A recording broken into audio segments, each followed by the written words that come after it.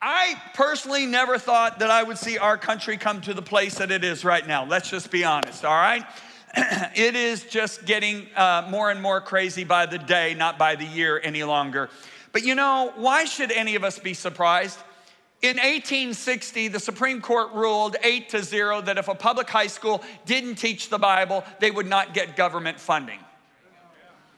100 years later, we removed the Word of God from schools. We removed prayer from schools, from our government institutions. And now we're looking at 3 generations later, 60 years later. Come on. We expect people to make good decisions? I mean, we're alienated from the life of God. Our understanding is darkened. We've been turned over to a reprobate mind as a nation. That is why we have got to continue to pray for this nation. And that is why I really feel compelled to bring this message to you, what I'm going to share with you today. Because how do you as a believer navigate these times? How do you navigate when you got leaders that are making decisions that aren't biblically based, that really have no moral compass? Are you tracking with me? So for our answers on how to respond in a time like this, I feel we need to go to the Word of God. I'm writing actually a book right now on the fear of the Lord. 25 years ago, I wrote a book called The Fear of the Lord. Never in my life have I felt like our nation and the people of God need this message more. And God has shown so much more. So as I'm writing it, I'm realizing how crucial it is to know and to walk in the fear of the Lord. Can you say amen? Amen. I look at Solomon. Solomon is probably one of the wisest human beings to ever walk this earth. I mean, it's just absolutely amazing. If you really study out what that man did, I mean, he was reared in the fear of the Lord. He was taught it by his mother and his father. And he began to rule in the fear of the Lord. And oh my goodness, was he successful. Kings, nobles, ambassadors, queens would come from far distant lands to see how he ran his nation. If you look at the Word of God and you study it carefully, you will find out there was no poverty in his nation. The Bible says every family had a house and a garden. I mean, that's crazy when you think about it, right? But the fear of the Lord is the beginning of wisdom, and he walked in such great wisdom, but he didn't treasure it. I want you to write this down. Isaiah 33 verse 6 says that the fear of the Lord is God's treasure. Stop and think about that. It's God's treasure. Isaiah 11 verse 3 says that Jesus delighted in the fear of the Lord. Solomon's raised in it, but it's not his treasure. He walks away from it. Even though he wrote on it under the inspiration of the Holy Spirit, it wasn't his treasure. And then we get what I like to call this gift. And you know what the gift is? It's called a book of Ecclesiastes. It is the book that shows what happens to a person who has the fear of God and loses it. They become a cynic. They become jaded. Everything in life is vain. What goes around comes around. The day that you die is better than the day you're born. Come on, who writes that? I mean, whatever's lost cannot be regained. He goes on and on and on. And God gives us a picture into the soul of a human being who walks away from the holy fear of God. And then God gives us a glimpse that this man came back to reality, because after all this crazy book, and who knows how long he spent writing it, becomes the very last verse of this book, and he says, this is the conclusion of all of life. Fear God and keep his commandments. This is man's all. You know, I will never forget when a powerful presence of God came into Malaysia. I had been preaching 10 services, and it was the largest Bible school. Pastors and believers had come from all over the nation, and we were in Kuala Lumpur. And the last service, the Spirit of God came into that service in such a beautiful, joyful way.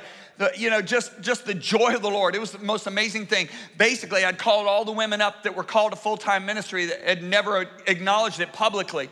And they're all standing up there like 4 or 5 deep. And then this holy joy came in. Daddy came into the atmosphere. And they were laughing hysterically. It was amazing, okay? And I'm just sitting there watching it. But then all of a sudden, the whole atmosphere changed. And this awesome presence of God came in. And I'll never forget this. I was sitting on the platform enjoying watching these women get blessed, but then I got up and I started pacing back and forth because I realized there was a different presence that came in. Daddy didn't come in this time, it was the king. And I'll never forget, these women just went into a manifestation to where they were being literally baptized in the fire of God. There was such a presence in the room that I kept walking back and forth on the platform going, oh my God, oh my God, oh my God, oh my God. And I remember my head was going, I can't handle this. And my heart was going, God, don't lift. That's when I first find out there was a difference between my head and my heart. And I kept saying, God, don't lift, don't lift, don't lift. Please don't lift. But my head was going, God, I can't handle this. I can't handle this. It was awesome. It was mighty. Do you know what the thought that was going through my head was? Bevere, you say one wrong word, you make one wrong move, you're dead. What? Yes, that's what was going through my head. Would that have happened? I don't know, but there was a man and woman who were members of the church in Jerusalem who brought up an offering and they made a wrong move in that atmosphere and they were dead. Let me tell you something. It was an awesome presence. But yet it was drawing me. I wasn't afraid of it. Yeah, I kind of was, but yet I was drawn to it. Does that make sense? It was so wonderfully awesome. And I remember I'm walking out of that auditorium at the end of that service, and this Indian couple, they were from the nation of India, and they were Bible school students, and they said, we feel so clean inside. I said, that's exactly what I have. I feel so clean. And I remember the next morning, I'm getting ready to go play basketball with these guys from Malaysia, right? I'm in the hotel room and I'm in prayer and the Holy Spirit speaks to me and said, read Psalm 19. And I go over to Psalm 19. And I start reading Psalm 19. I have no idea why I'm going over there, but I just start reading it, you know? And I get down to the 9th verse. And you know what the 9th verse said? The fear of the Lord is clean. I went, whoa! And then you know what the next word said? Enduring forever. Amen. The fear of the Lord is clean, enduring forever. And the Holy Spirit said, son, stop. He said, Lucifer led worship right before my throne. He was anointed. He did not fear me. He did not endure forever. He said, a third of the angels surrounded my throne. They beheld my glory. They did not fear me. They did not endure in heaven forever. Adam and Eve walked in the presence of my glory. They did not fear me. They did not endure in the garden forever. Then he said this to me, every created being that surrounds my throne throughout eternity will have been tested in the fear of the Lord. This is why Jesus delighted in the fear of the Lord. Isaiah 11:3, look it up. It was his delight. When somebody fears God, they're not scared of him, they're terrified of being away from him. When someone fears God, they walk in a true humility. When someone fears God, they don't say, how close can I get to the line of sin and not fall in? They say, I want so far away from that line, I can't even see it. They don't say, how close can I get to the world and not be swallowed up? They say, I want so far away from that, I can't even see it. They take God's heart. They love what he loves and they hate what he hates. They don't dislike what he hates. They hate what he hates. There is a difference. I know religion and legalism has really put a bad spin on the fear of the Lord for some people. You know, you've heard people make comments like, well, I fear God, that's why I hate those sinners. No, you don't fear God at all because you hate what he loves. Jesus died for them and God loves them. So if you tell me you hate them, you are hating what God loves. He doesn't hate sinners. He hates the sin that undoes them. I'm preaching better than you're saying amen right now. A person who fears God has his heart. A person who fears God knows God. Because why? The fear of the Lord is the beginning of knowing God intimately. The Bible says friendship is reserved for those who fear God. God is not everybody's friend. He's only friend to those who fear him. Moses feared God. He was his friend, and God shared his secrets. Abraham was God's friend. God says, I will share with you before I decide what I'm going to do with Sodom and Gomorrah. Lot's a righteous man. He has no fear of God. He has no clue to what's about to happen to Sodom and Gomorrah. The person that fears God knows him intimately. Therefore, he recognizes, or she recognizes, authority. Did you hear what I just said? Why do they recognize authority? I'll show you why. Look at Romans 13, verses 1 and 2. Let every soul, does every soul include you? Does every soul include you? I can say it includes me. Let every soul be subject to the governing authorities. Now watch this. For there is no authority except from God. Now, a lot of people don't like that statement.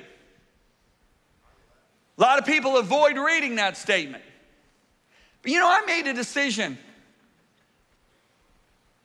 I was brought up in a denomination that taught us that there were 656 contradictions in the Bible, that the Red Sea was a marsh when Moses crossed it, and you can't prove that Jesus was historically raised from the dead. So when I got saved and I found out that 75% of my denomination's teaching came from man and 25% from the Bible, I made up my mind. I said, God, I'm gonna believe whatever I read in your word, whether I understand it or not. And now wait a minute. I didn't realize how smart that was as a 20-year-old, because that is the fear of the Lord. The fear of the Lord doesn't say, I'll believe if I understand. The fear of the Lord says, I believe whether I understand it or not. You know, I remember one of my sons, it's so funny.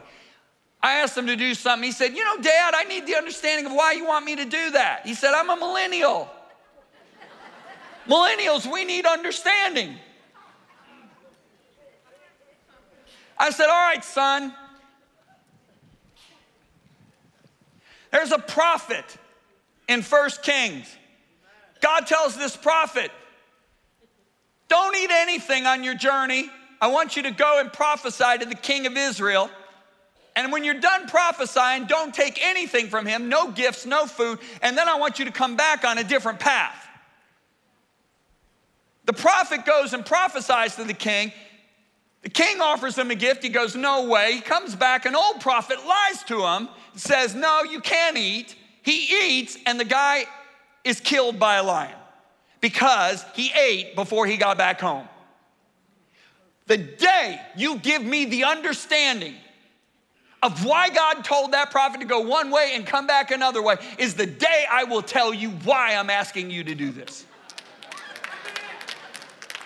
He still to this day has not been able to tell me, and neither can I. I made up my mind. I said, God, I'm gonna believe your word whether I understand it or not. That's why I love this house so much. This house has been built on that. That's why this house endures. That's why this house continues to touch the world. I'm preaching better than you're saying amen. I need some amens. I was raised in a quiet house, and I need some talking. Okay? Let every soul be subject to the governing authorities, for there's no authority except from God. Now, I'm going to tell you when this became really, well, no, let me answer my own question first. There's a lot of people that don't like this statement. You want to know why they don't like this statement? Let's just expose it. Because they've had mean, cruel, dishonest authorities, or they've had crazy authorities. Now, let me make this statement.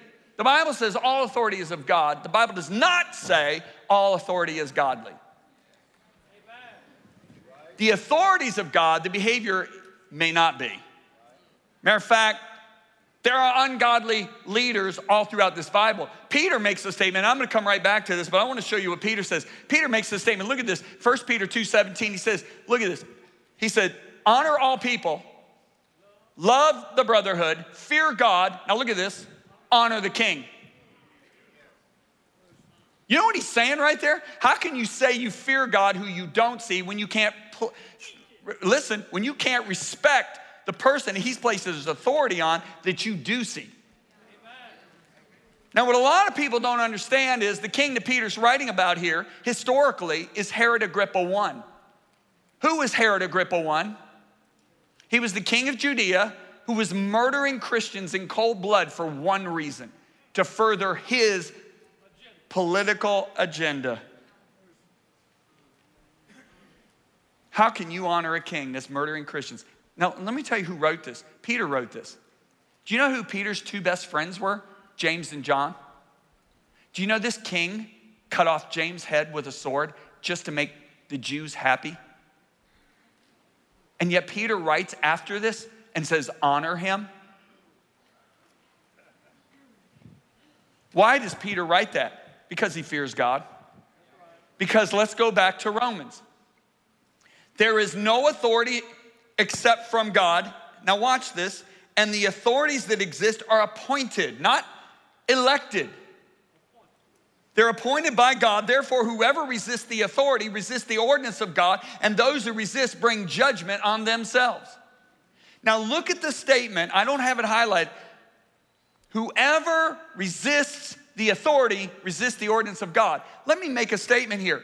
God and his authority are inseparable.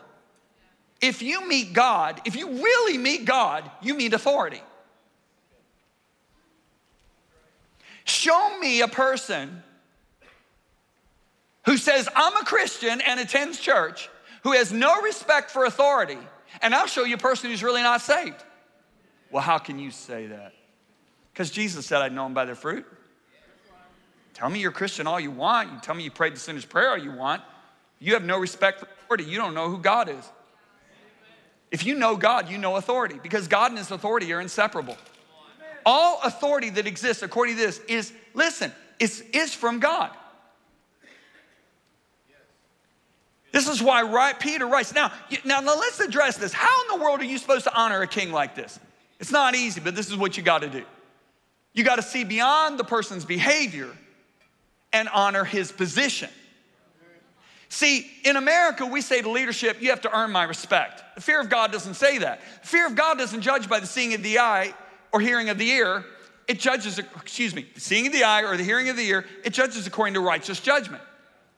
The fear of God doesn't say to a leader, you have to first earn my respect. The fear of God says to a leader, I see the authority of God that is on you. Therefore, you already have my respect because I honor your position, not your behavior.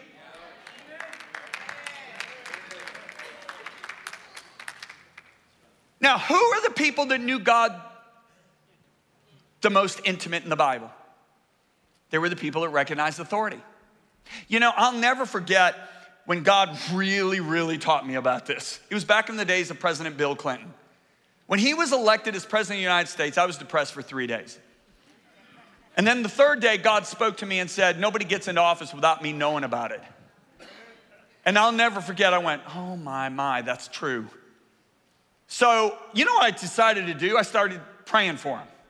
And you know what happened? I developed this deep honor for him and love for him because I was praying for him. Now, I'm traveling all over the United States at the time, and there are Christians and leaders that are telling me about this new guy that's on TV who wears a wild tie that's exposing all the liberals' agenda. And everybody, pastors are telling me, believers are telling me, you gotta watch this guy. And so I keep hearing about it for like 7-8 months, and finally I'm in a conference in California. I come out of the conference, I go back to my hotel room. I get out of my outfit, put on my sweatsuit, flip on the TV. I'm going to the news channel, looking for headline news. And there's this guy talking with a wild tie on. And I started listening for a few minutes. I thought, this is the guy. Oh, I'm so excited. So I remember just, getting on my bed, kicking my feet up. And this guy was hilarious. And I am laughing out loud in my hotel room. I am like, oh my gosh, that's so true. And he's just like bashing the president of the United States, right? But the whole time I'm laughing, I feel like I'm gonna throw up. And this gnawing is getting worse. And I'm like, okay, something's wrong. like 20 minutes into this program, something's really wrong. So I muted him and I said, God, what's wrong? And I heard this so clearly in my spirit. Don't speak against the ruler of your people. Acts 23, verse 5. I went, oh my goodness. That's it. Paul the apostle spoke those words. He quoted those words. And the Holy Spirit put in my heart, do a study in the New Testament of what I tell you to do. What is to be your behavior with authorities? And I started going through the New Testament and I saw that God said to pray for them, to make intercession for them, to give thanks for them, and to not speak against them. And I'm like, oh my goodness. That's what God tells me to do. Now, I wasn't mad at the man on TV. I just saw him as a good old boy that needed to be saved. I was upset at all the leaders, especially, that were telling me to watch him. Because two wrongs never make a right. Yes, what may be being done in Washington is not right, as far as what we think would be a wise decision. But my error, my sin of speaking against my president or entertaining people who speak against my president it's not righteousness. It's sin. I repented. And it made me want to pray for him even more. Because I didn't have a natural liking for him. I didn't vote for him in either election. But he was my president. And I realized nobody gets into office without knowing it. And I look at the way, quote, Christians have behaved with what has happened in the last year and a half. And I'm like, we have lost our compass of the Word of God when it comes to how we respond to authority. Why are you so quiet right now? Are you just listening? Is that what it is? Okay, I just want to make sure you're listening.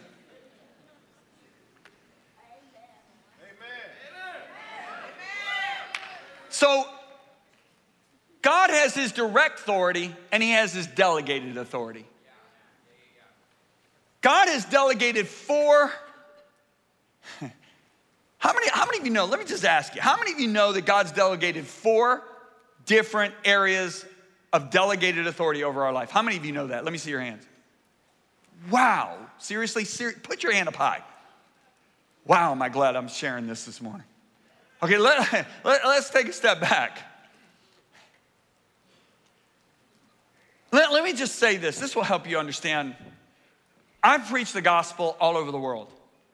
And I've found that the United States is one of the hardest countries in the world to preach the gospel in. And there's a reason. It's very fundamental. We are a people trying to understand kingdom principles with a democratic mindset. The kingdom of God is not a democracy. It is actually a kingdom. And a kingdom with a real king, not a figurehead king like the lady in England. He's actually a real king. That means there's rank, order, and authority.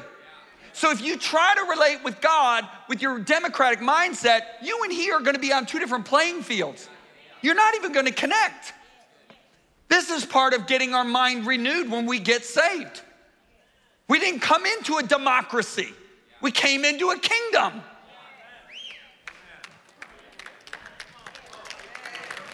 So, God has his inherent authority and he has his delegated authority. There are 4 areas of a delegated authority the Bible speaks about. And the Bible is not, it's not like you just find one verse about it. You'll find several verses about all 4 of these areas. Number 1 are civil authorities. That's our president, vice president, right down to the policeman on the street.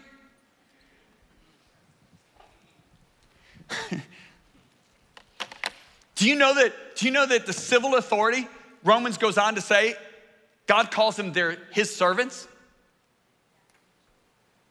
Go read it. Romans chapter 13, verse 4 and 5.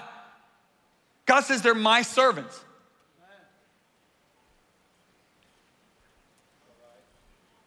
I'll never forget, I was in the gym in Colorado Springs years ago, and there's this guy and girl working out next to me, and they're pretty strong. She looked like she could break me in two. And I started talking to him, and I found out he's a policeman, she's a policewoman in Colorado Springs. I said, man, the respect I have for you two is enormous, because the Bible says you're God's servants. The policeman goes, dude, what? What did you just say? I said, the Bible says you're God's servants. He said, are you kidding me? It's in the Bible? I said, yeah, it's in the Bible. You're God's servant. He said, I'm tattooing that right on my back. Right? So 2 weeks later, he's in the gym. He pulls up his t-shirt. There it is, Romans 13, tattooed right on his back. Man, he got it. He got it. I hope he's saved, but he got it, okay?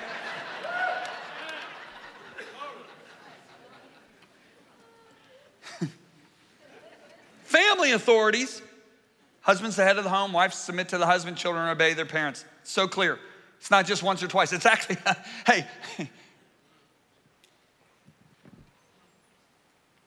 Do you know that God put the list of the 10 commandments in the order of importance? Does anybody know that? Oh yeah. Jesus said the number one command is what? Love the Lord your God with all your heart, mind, soul, and strength. Second is to love your neighbor as yourself. On these two hang all the commandments. But the first commandment, the first is love. If you look at the first 4 commandments, it's our relationship with God. Last 6 commandments, our relationship with our fellow man. Now, if you look at murder, it's pretty serious. It's number 6 on the list. If you look at adultery, whoo, that's bad. That's number 7 on the list. If you look at stealing, that's really bad. That's number 8 on the list. You know what God puts above all 3 of those? Dishonoring your mom and dad. It's number 5. Could it be that God sees dishonoring your parents as a more serious offense than murder, stealing, and adultery? Now, I'm not justifying murder, stealing, or adultery. Bible says you practice those, and you will not inherit the kingdom of God, and you'll do jail time on a couple of them. But I believe that dishonoring your mom and dad is a more serious offense than murder, stealing, or adultery. But the problem is we have a society that trains us how to dishonor our parents. I mean, there were movies. You see all 4 of those boys? They've worked with us in our ministry for 9 years at least. There were certain movies when they were young that I forbid them to watch. I forbid them. They were rated G. G-rated movies put out by the company in Orlando and LA, okay? And I said, I forbid you to watch these movies. Want to know why? Because on the movies, the kids talk so dishonorably to their parents, and then they got the reward they were after at the end of the movie. Like the dog, the monkey, the car. And I said, no, you're not watching. I'd rather you watch movies with righteous killing on it, because that's all over the Bible. But you're not watching these movies.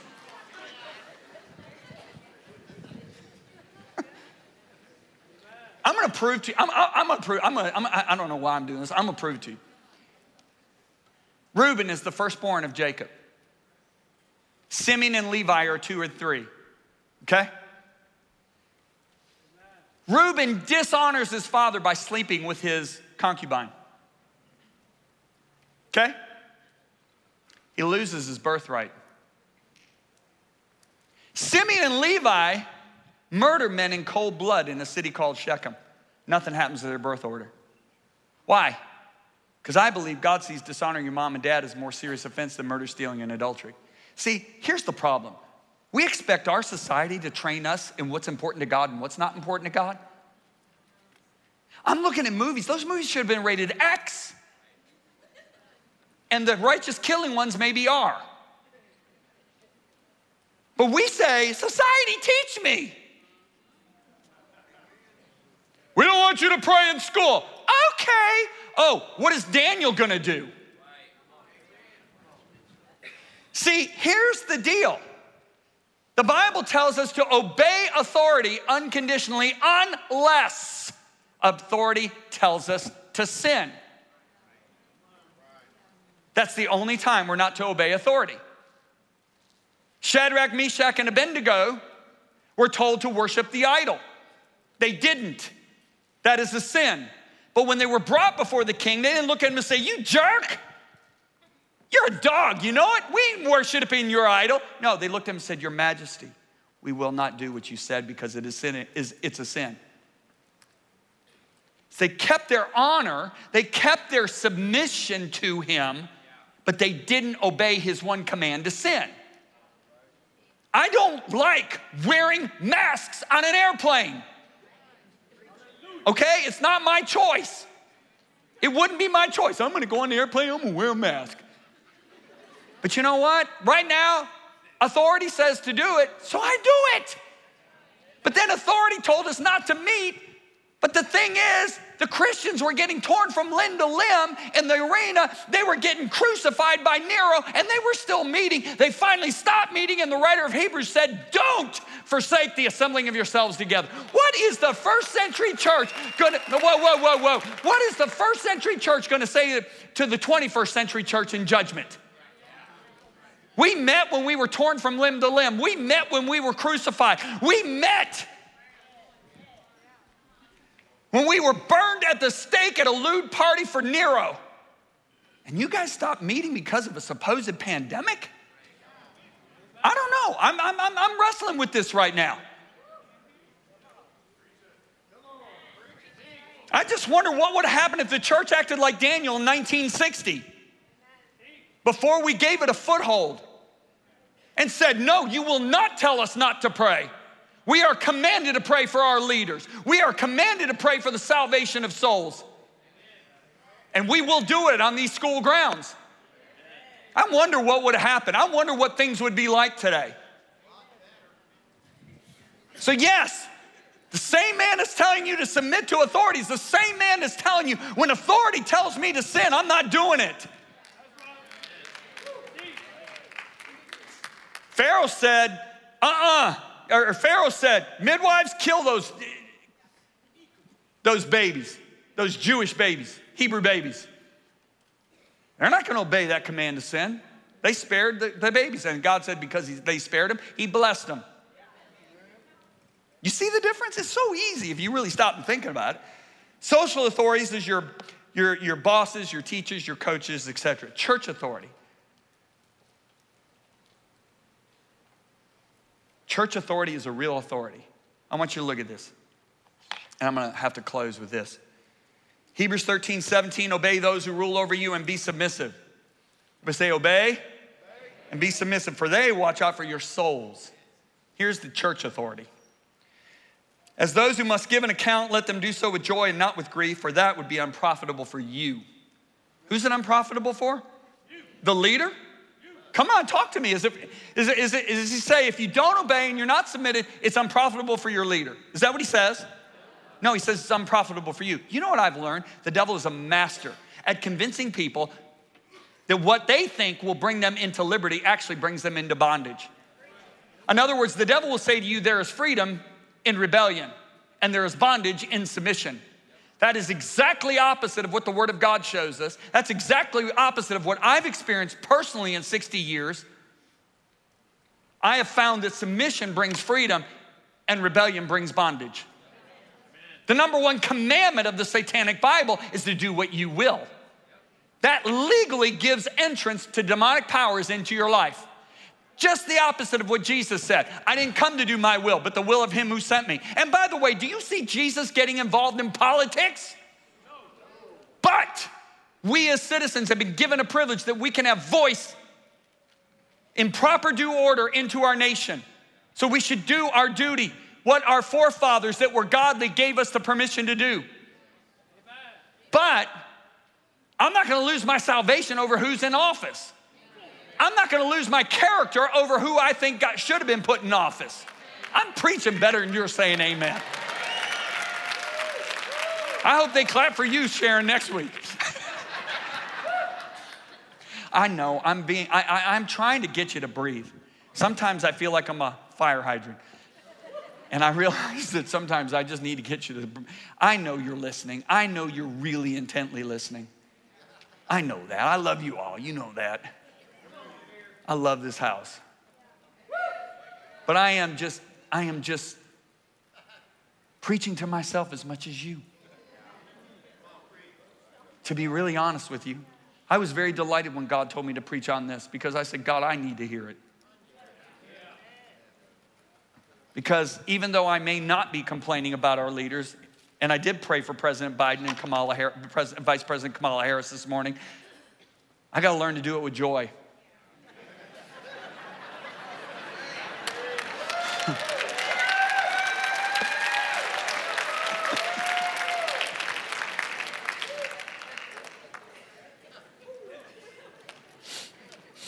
Obey those who rule over you and be submissive, for they watch out for your souls.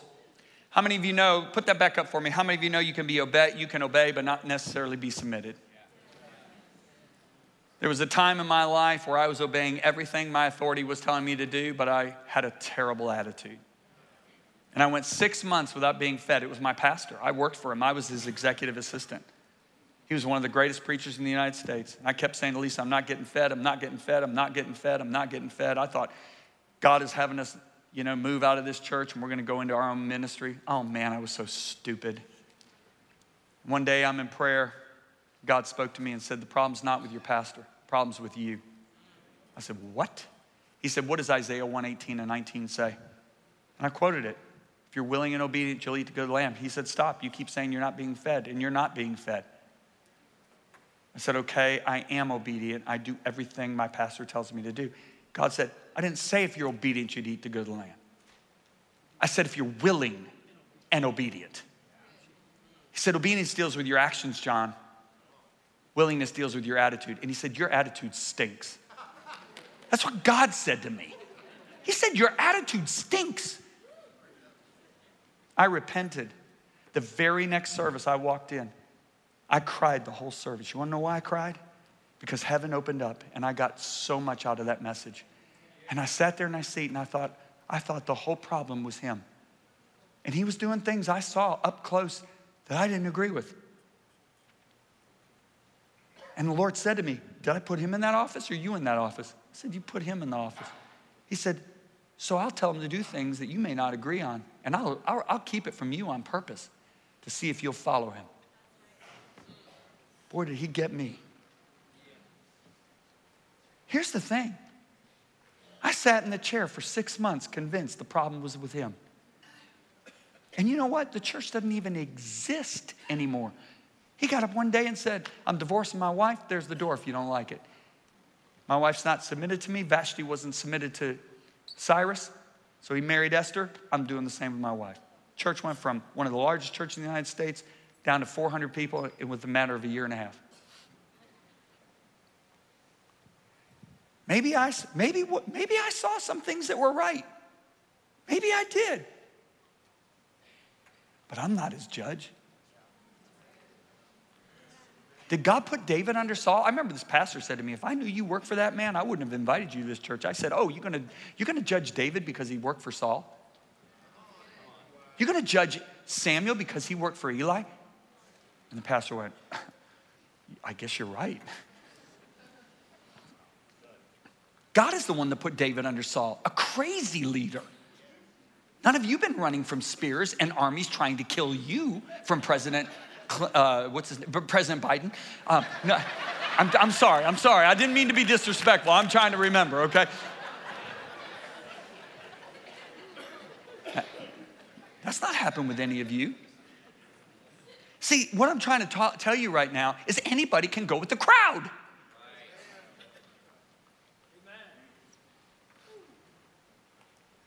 We can watch the proper news networks, all the YouTube videos, and we can read all the blogs and go, yeah, they're jerks. Yeah.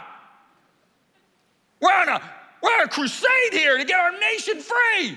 That's not the way you get your nation free. That's not the way you get free. You'll do nothing but go into bondage. And then you won't have this intimate relationship with Jesus, and you'll wonder why. Because you have no fear of God. Because you don't honor the King.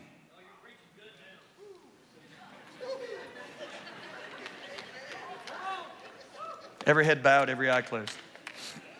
Every head bowed, every eye closed. Father, in the name of Jesus, thank you so much for what you've given to us, and I'm so grateful to you, Holy Spirit. Now, Lord, I'm asking, draw men and women to the heart of Jesus. If you're in here this morning with your heads bowed and your eyes closed, and I want you to be honest. You say, wow, John, I have not been submitted to the delegated authority. Whether it's our civil leaders, whether it's our home, whether it's our bosses at work, our teachers, our coaches, whether it's our church leaders. You say,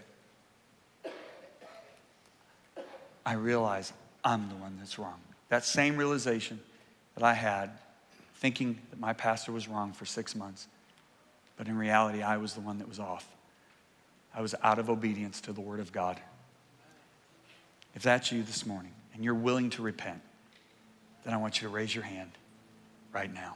And I want you to stand to your feet. It's more than half of you right now have your hands raised. And I respect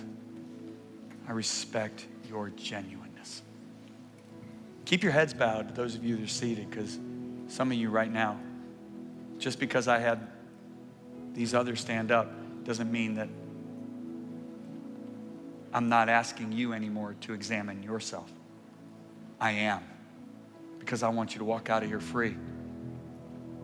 I want you to walk out of here as a force that will bring this nation back to righteousness.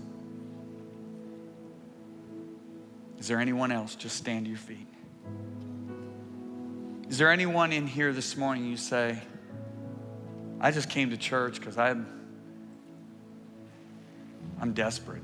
I need a relationship with my Creator, and I know it. You know, coming to church doesn't give you a right relationship with your Creator.